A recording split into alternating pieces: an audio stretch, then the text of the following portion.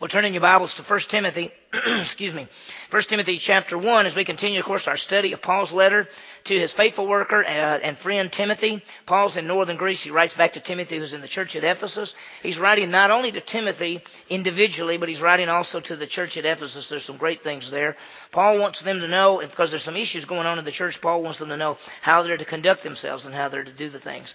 Tonight, this morning, we're going to get a good look at Paul's background and the grace of God. Two things go together, Paul's background and the grace.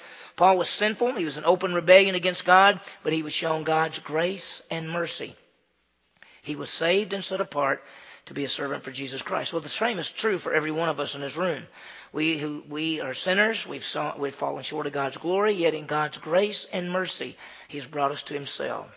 And we are set apart in Him as servants while we live in this world. And so it's the greatest thing of all that in Jesus Christ we have eternal life. I hope and pray that every one of you in this room know Jesus Christ as Savior. We'll talk about it as we go through and see some great truths. May we be mindful of God's grace in our lives, not only in the past, but also even day to day. Well, a lot of you know my background. I trusted Jesus Christ when I was 19 years old. I was in college. I'd gone to church once when I was 6 and once when I was 12.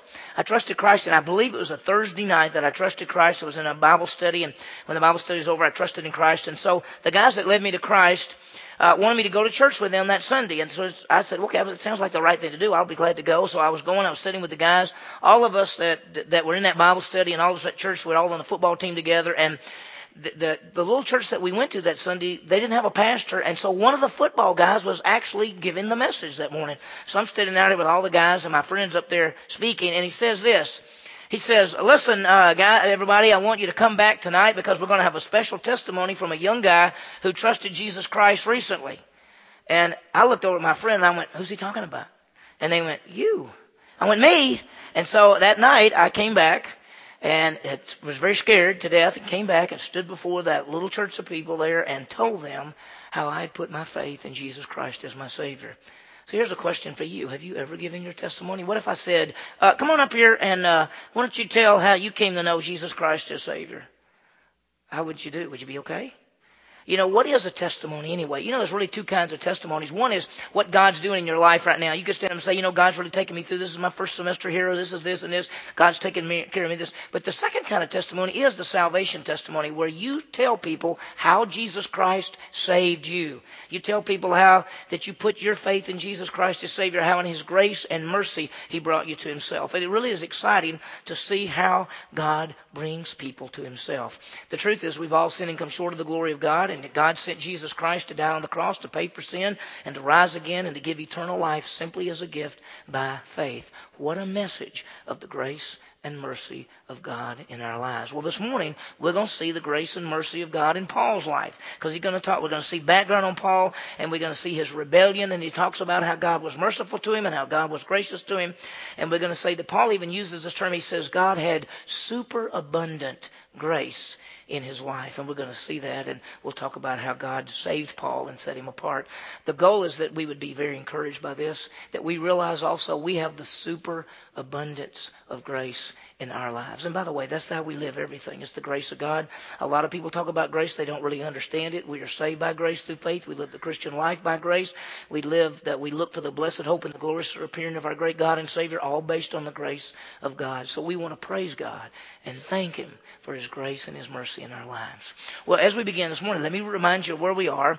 The letter of 1 Timothy. 1 Timothy, of course, was written by Paul to Timothy. Timothy was in the church at Ephesus. Paul had been there. He leaves and goes to Macedonia, which is northern Greece. While he's there, he writes back to Timothy this letter.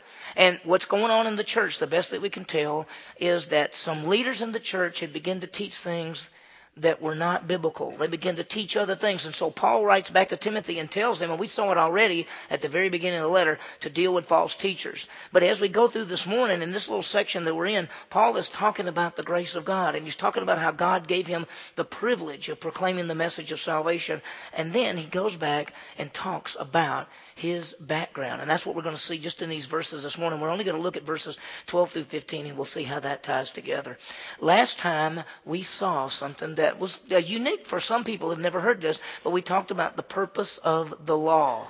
And we realized the law was not for salvation because people can't keep the law. When we're talking about the law, we're talking about the Mosaic law. The law was not for salvation because nobody can keep it. The law was not for the Christian life.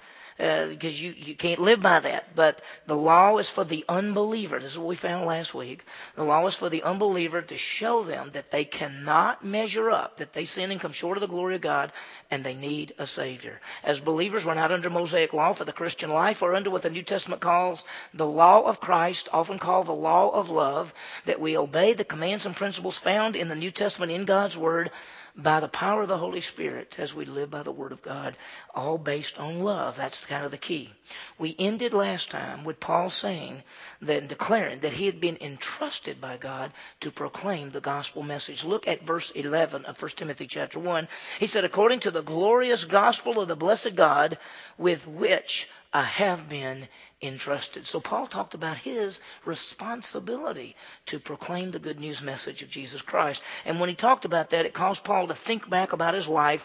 And so he goes back and he tells us about what his life was like before he believed in Jesus Christ as Savior. So this morning we're going to get a glimpse of that, and we're going to see the grace of God in Paul's life. Let me break down the passage for you. We're only going to look at 12, 13, 14, and 15. Verses 12, 13, and 14, we see that Paul was a sinner. That's what he says, but he's saved by the grace of God. Actually, it was the mercy and grace of God. We'll see how that fits together when we look at the passage. And then when we get to verse 15, we're just going to start it this morning because next week we're going to go in a lot more detail, but we're going to actually see Paul writes the purpose that Jesus Christ came into this world.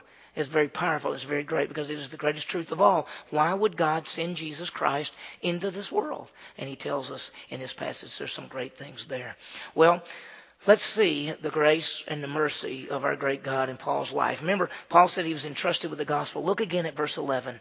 According to the glorious gospel of the blessed God with which I've been entrusted. Now, Paul says, I've been entrusted with the glorious gospel, with the good news message. Now, to make sure we understand the good news message, the gospel is found in 1 Corinthians chapter 15, verses 3 and 4. Paul says, I delivered to you first importance, which I also received, that Christ died for our sins according to Scripture, that he was buried and rose again on the third day. The gospel message is the death and resurrection of Jesus Christ. The response to the gospel is to believe it, to believe in Jesus Christ for eternal life. Paul says he's been entrusted with that message, the glorious gospel which he's been entrusted. That means God set him apart to tell people the good news message. Well, we have to understand the same is true for us. We've all been entrusted, we who know Jesus Christ as Savior, we've been entrusted with the gospel message. We get to come together as believers to worship our Savior, to be trained and equipped, and then we scatter into this community, on that campus and the community, with the message of salvation, which he calls the glorious gospel,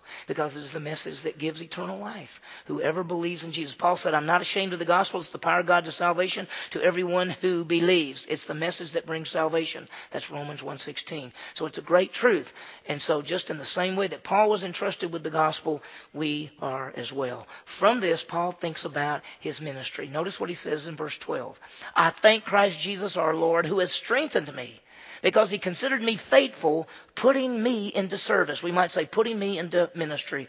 Paul says he thanks Christ for allowing him to be in ministry. And that's a very powerful statement. The same is true for all of us, that we can thank Jesus Christ that he has allowed us to be in ministry. Notice what he said. I thank Christ Jesus our Lord. The way it's written in the Greek, it's ongoing. Paul is saying, I keep on thanking Christ Jesus our Lord, who has strengthened me. Now, the bottom line is the only way you can do ministry for Jesus Christ is to have God's strength.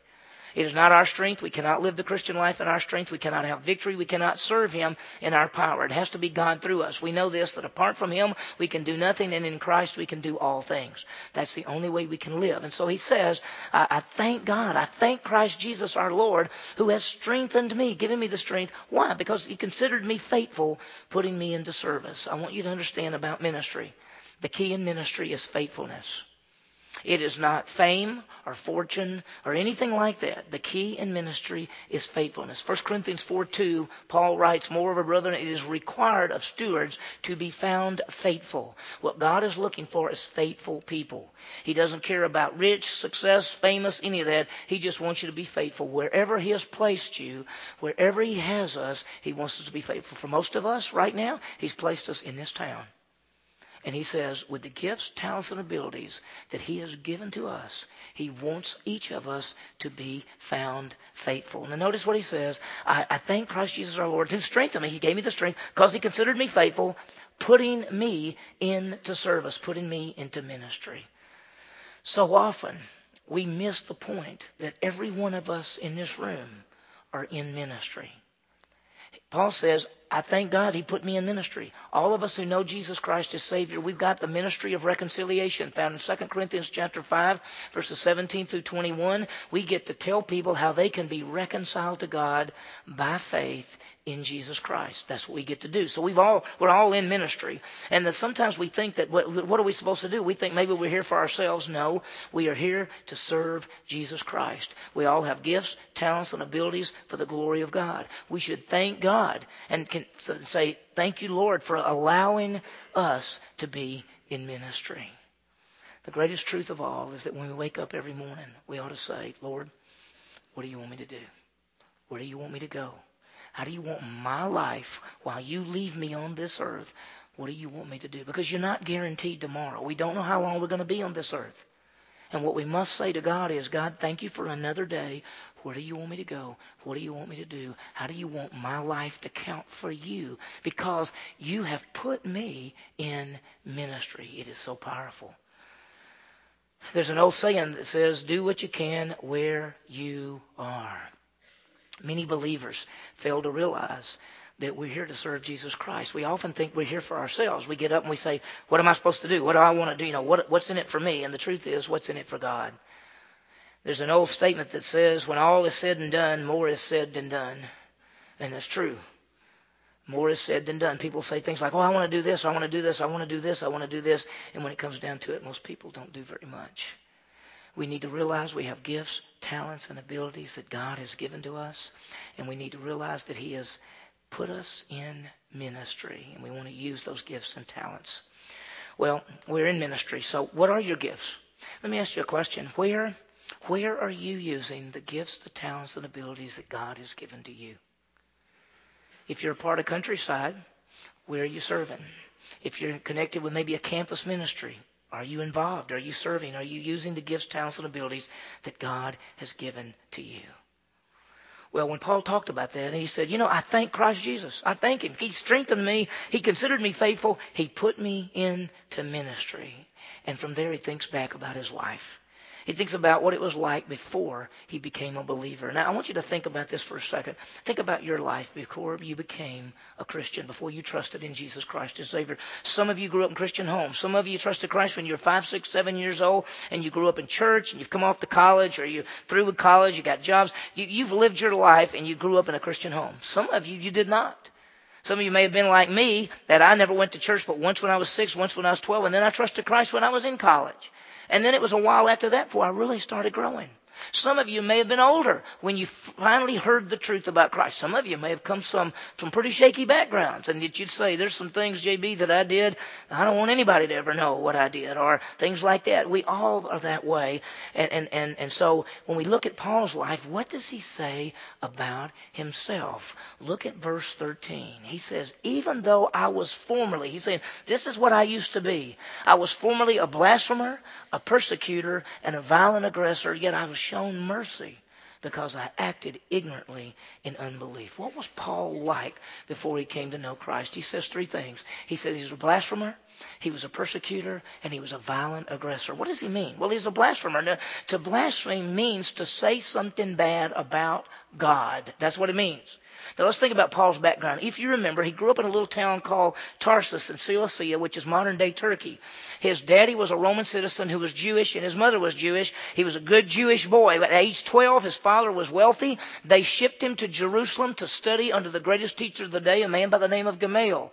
So Paul grew up as a Pharisee. He believed that the law was the key, and he knew that law. In fact, he says in the book of Galatians, he was the top student in his class.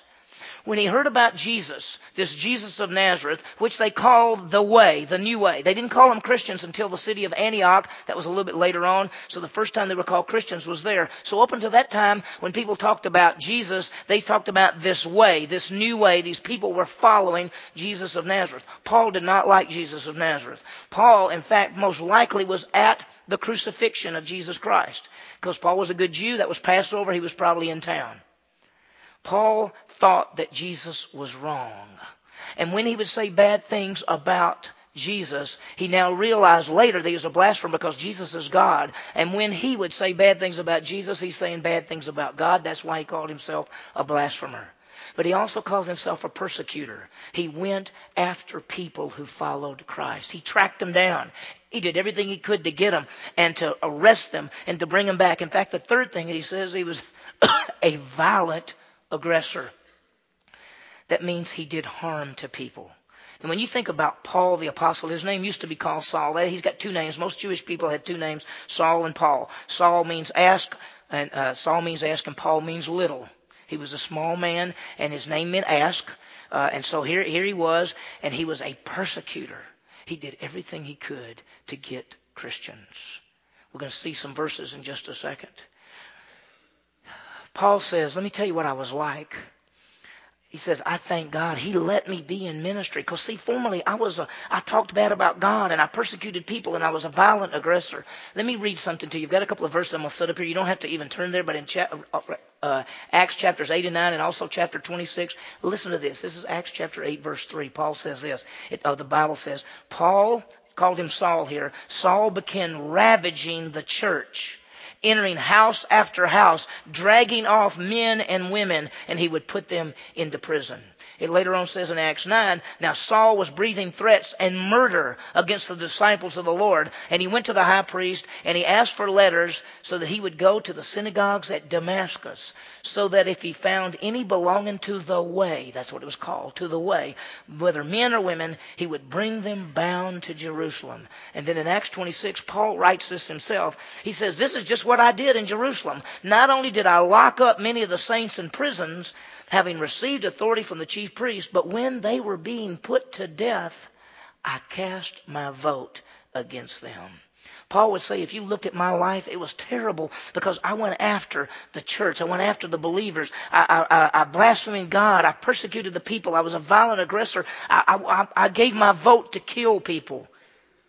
We might even say that Paul was mean because that's what that word means. It means mean, harmful. But this, notice what it says.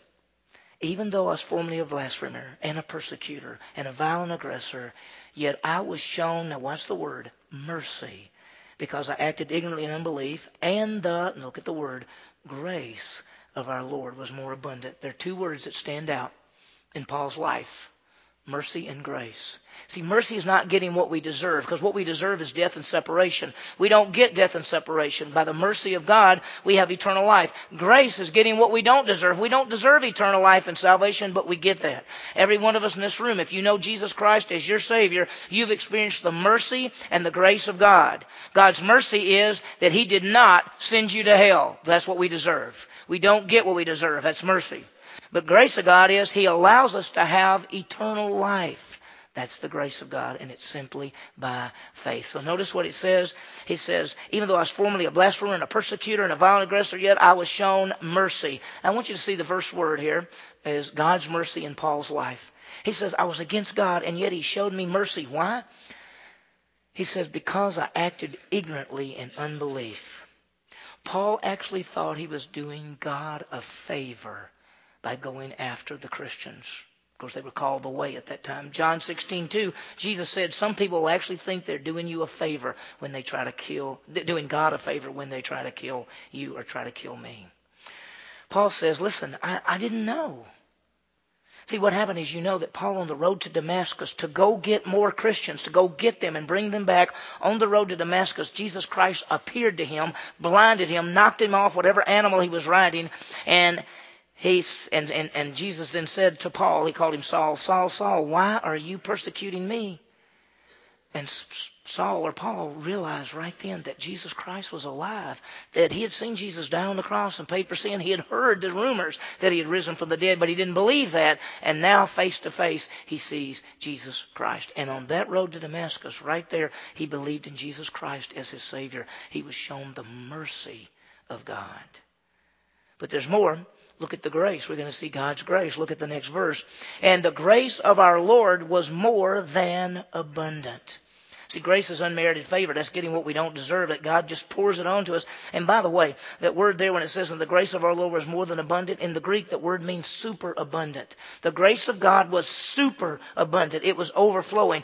God's grace is always more than you need. God always gives more than you need. You ever realize that? God always gives more than you need. Think about flowers. Is there just enough flowers? I mean, there are flowers on top of mountains that nobody will ever see. Think about air. Is it just enough air? Like if you just suck in too much, somebody else is going to go, oh, I don't have enough air. Somebody took too much air, right? No. There's more there than you need. There's more everything you need. And there's the grace of God, which is beyond what you can imagine. He calls it super abounding grace. And the grace of God is poured out in our lives. Listen to this. Romans 5 verse 20 says, where sin increased, grace abounded all the more. Wherever there's sin, there's the grace of God. And nobody can say, well, you just don't know how many sins that I've done. It doesn't matter how many sins you've done. It doesn't matter what you've done. The grace of God will cover it. Always does. That's why God sent his son, Jesus Christ, to die for us, to pay for our sins. That's the grace of God. Some people say, well, I'm too bad. Nobody's ever too bad. There's always enough grace. I read this story, kind of a joke about a guy who went to heaven. They always go to heaven and there's St. Peter there and they get stopped. I don't know why they get stopped from going in. And he gets ready to go in. Peter says to him, you got to have 1,000 points to get in. He says, okay, how many? Okay. And Peter says, tell me about yourself and I'll tell me how many points you get. He said, okay, well, I went to church. I've been good. I gave money. I cut the grass at the church. I did everything. He said, okay, that's 1 point. He went, 1 point? Yeah. Anything else? Well, let's see. I gave. I was a lifelong member. I went to Sunday school. I even was a speaker. I did a Bible study. He said, okay, that's another point. He said, my gosh, the guy was frustrated. He said, well, at this rate, I'll never get in except by the grace of God. He said, that's 1,000 points of grace. Yes, you're in. It's always the grace of God that gets you in. It's not your works. It's not your goodness. It's not your righteousness. It's not what you do. It's not what you promise to do. It's not what you're going to do. It is all based on the grace of God and the mercy of God through Jesus Christ. He's done it all. He is the Savior, not you. So what does Paul say? He says, listen, I was a blasphemer and a persecutor and aggressor, but I got the mercy of God, and the grace of our Lord was more abundant. It just overflowed and overflowed and overflowed. And he says, all based on the faith and love which are found in Christ. The faithfulness of Christ to come and die for us, the love of Jesus Christ. 1 John 4:10, in this is love, not that we love God, but God loved us and sent his Son to be the satisfactory payment for our sins. It's all the grace and the love and the mercy of God. Paul looks back, and what he sees is mercy and grace. Every one of us in this room, you look back at your salvation and you have to see the mercy and the grace of God. Now, some people are confused. There's some places you can go and you'll hear messages like, repent of your sins, give your life to Jesus, make a public profession, be willing to do this, get baptized, do this. That's not the grace of God. That's you trying to do something. None of that matters. None of that measures up. You can't do it. The salvation message is not based on what you promise to do or what you commit to do or what you hope to do. The salvation is based on Jesus Christ and in him alone, and you trust in him and him alone for salvation. That's the salvation message. That's why Paul says it's mercy and grace. Paul, every time he thought back, it was thankfulness to what God had done. And we look the same way. We all, like sheep, had gone astray, each one our own way, but the Lord had laid on him the iniquity of us all, on our iniquity, and he's paid for it, and we have eternal life by grace through faith. We are not separated. That's the mercy of God. We get eternal life. That's the grace of God.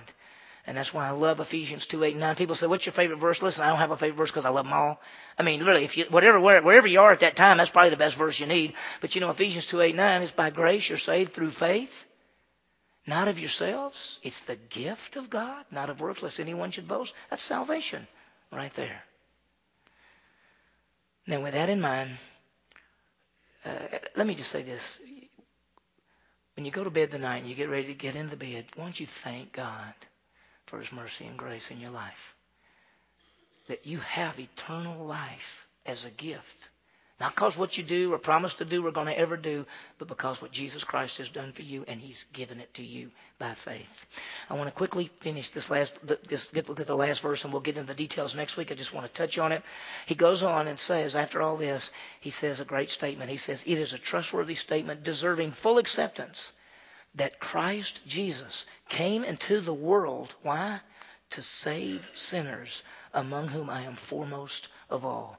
Paul says this is what we call the fateful saying. He says this, there are 5 places in 1 Timothy, 2 Timothy, and Titus, 5 places that he uses this little formula. It's a little Greek term that says faithful is the word. We translate it, this is a faithful statement or this is a trustworthy statement.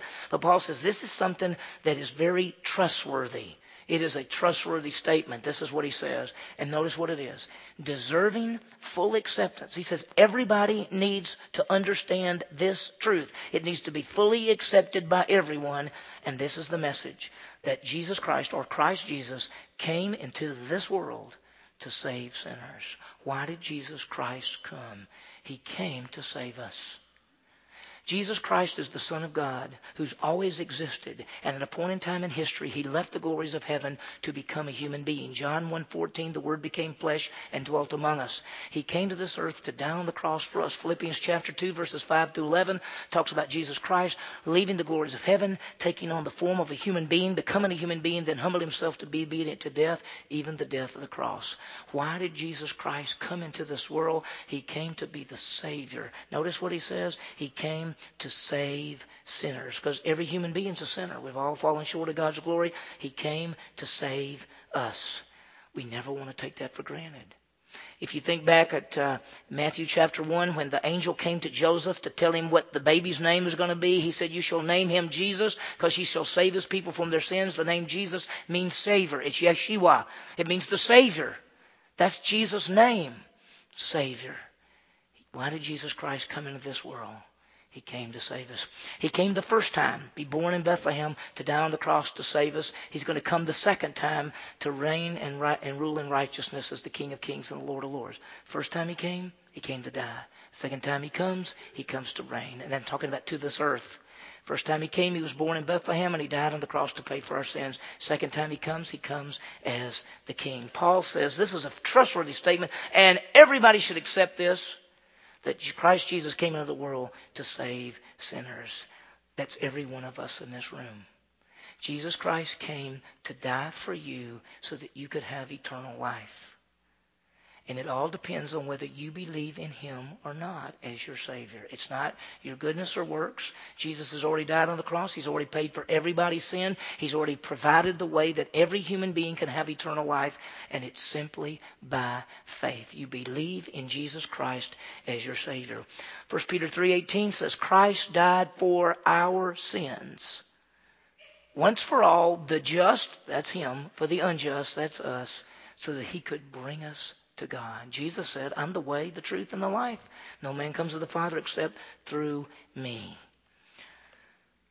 We are not saved by our works or the law or by going to church, but simply by faith alone in Christ alone. He gives us eternal life.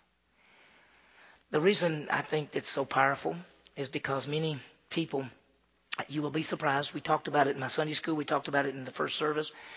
You'd be surprised that when you go out on this campus, when you go into this community, you'll be surprised how many people believe that doing good has something to do with their salvation.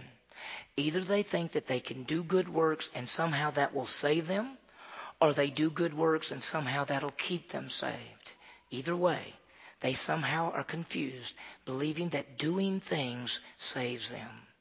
You have the privilege and you have the responsibility. You have been entrusted with the gospel, the message of salvation, the grace and mercy of God, that you go into this community and you tell people the truth. In love, you tell them how they can believe in Jesus Christ and have eternal life. Not their goodness, not their righteousness, not their faithfulness, none of that. Faith alone in Christ alone. Now, Paul ends this, and we'll come back to it next week, where he says, He came to save sinners, among whom I'm foremost of all. Paul says, I'm the number one sinner of all time. That's what he wrote under the inspiration of the Word of God, of the Holy Spirit. So let me let you say this. If you were to say, you don't know how bad I am, I'm really too bad. Well, listen, you're at least number 2 on the list.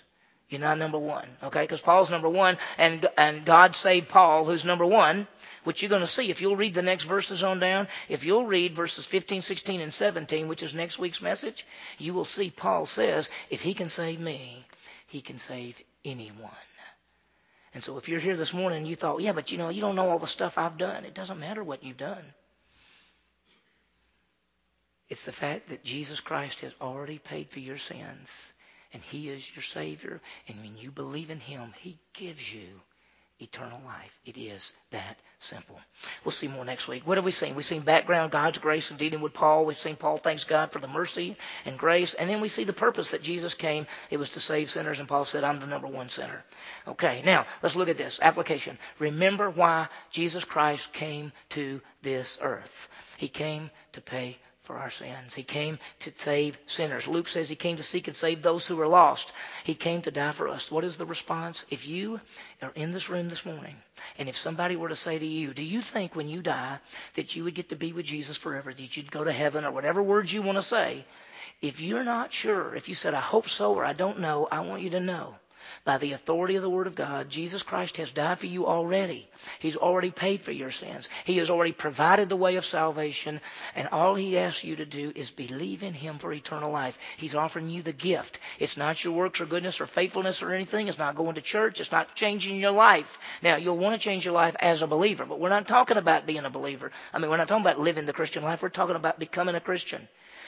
He says, trust in him for eternal life and you will be saved and saved forever. You can do it right where you're sitting. You don't have to do anything except say, Lord, I believe Jesus died for me. I believe he's my Savior. I'm trusting in him and him alone.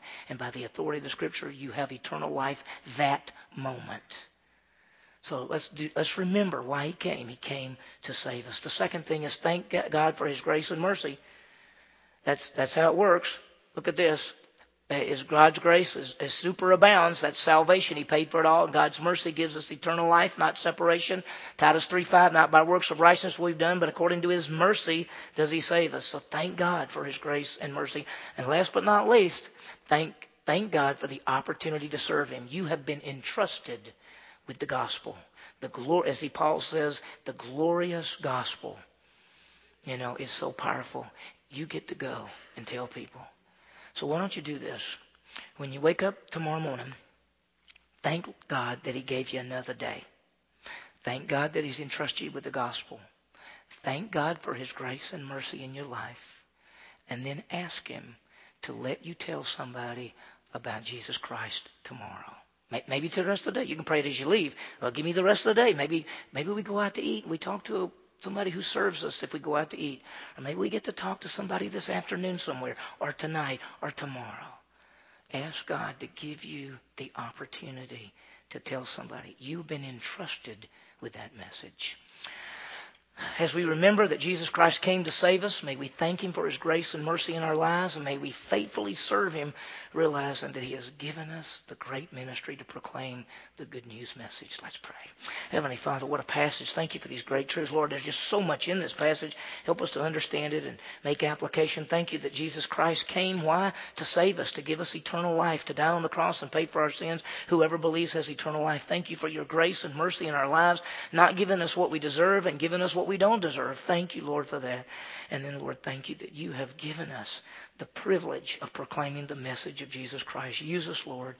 Take us places. Use us to tell others about Christ. We ask this in Jesus' name. Amen.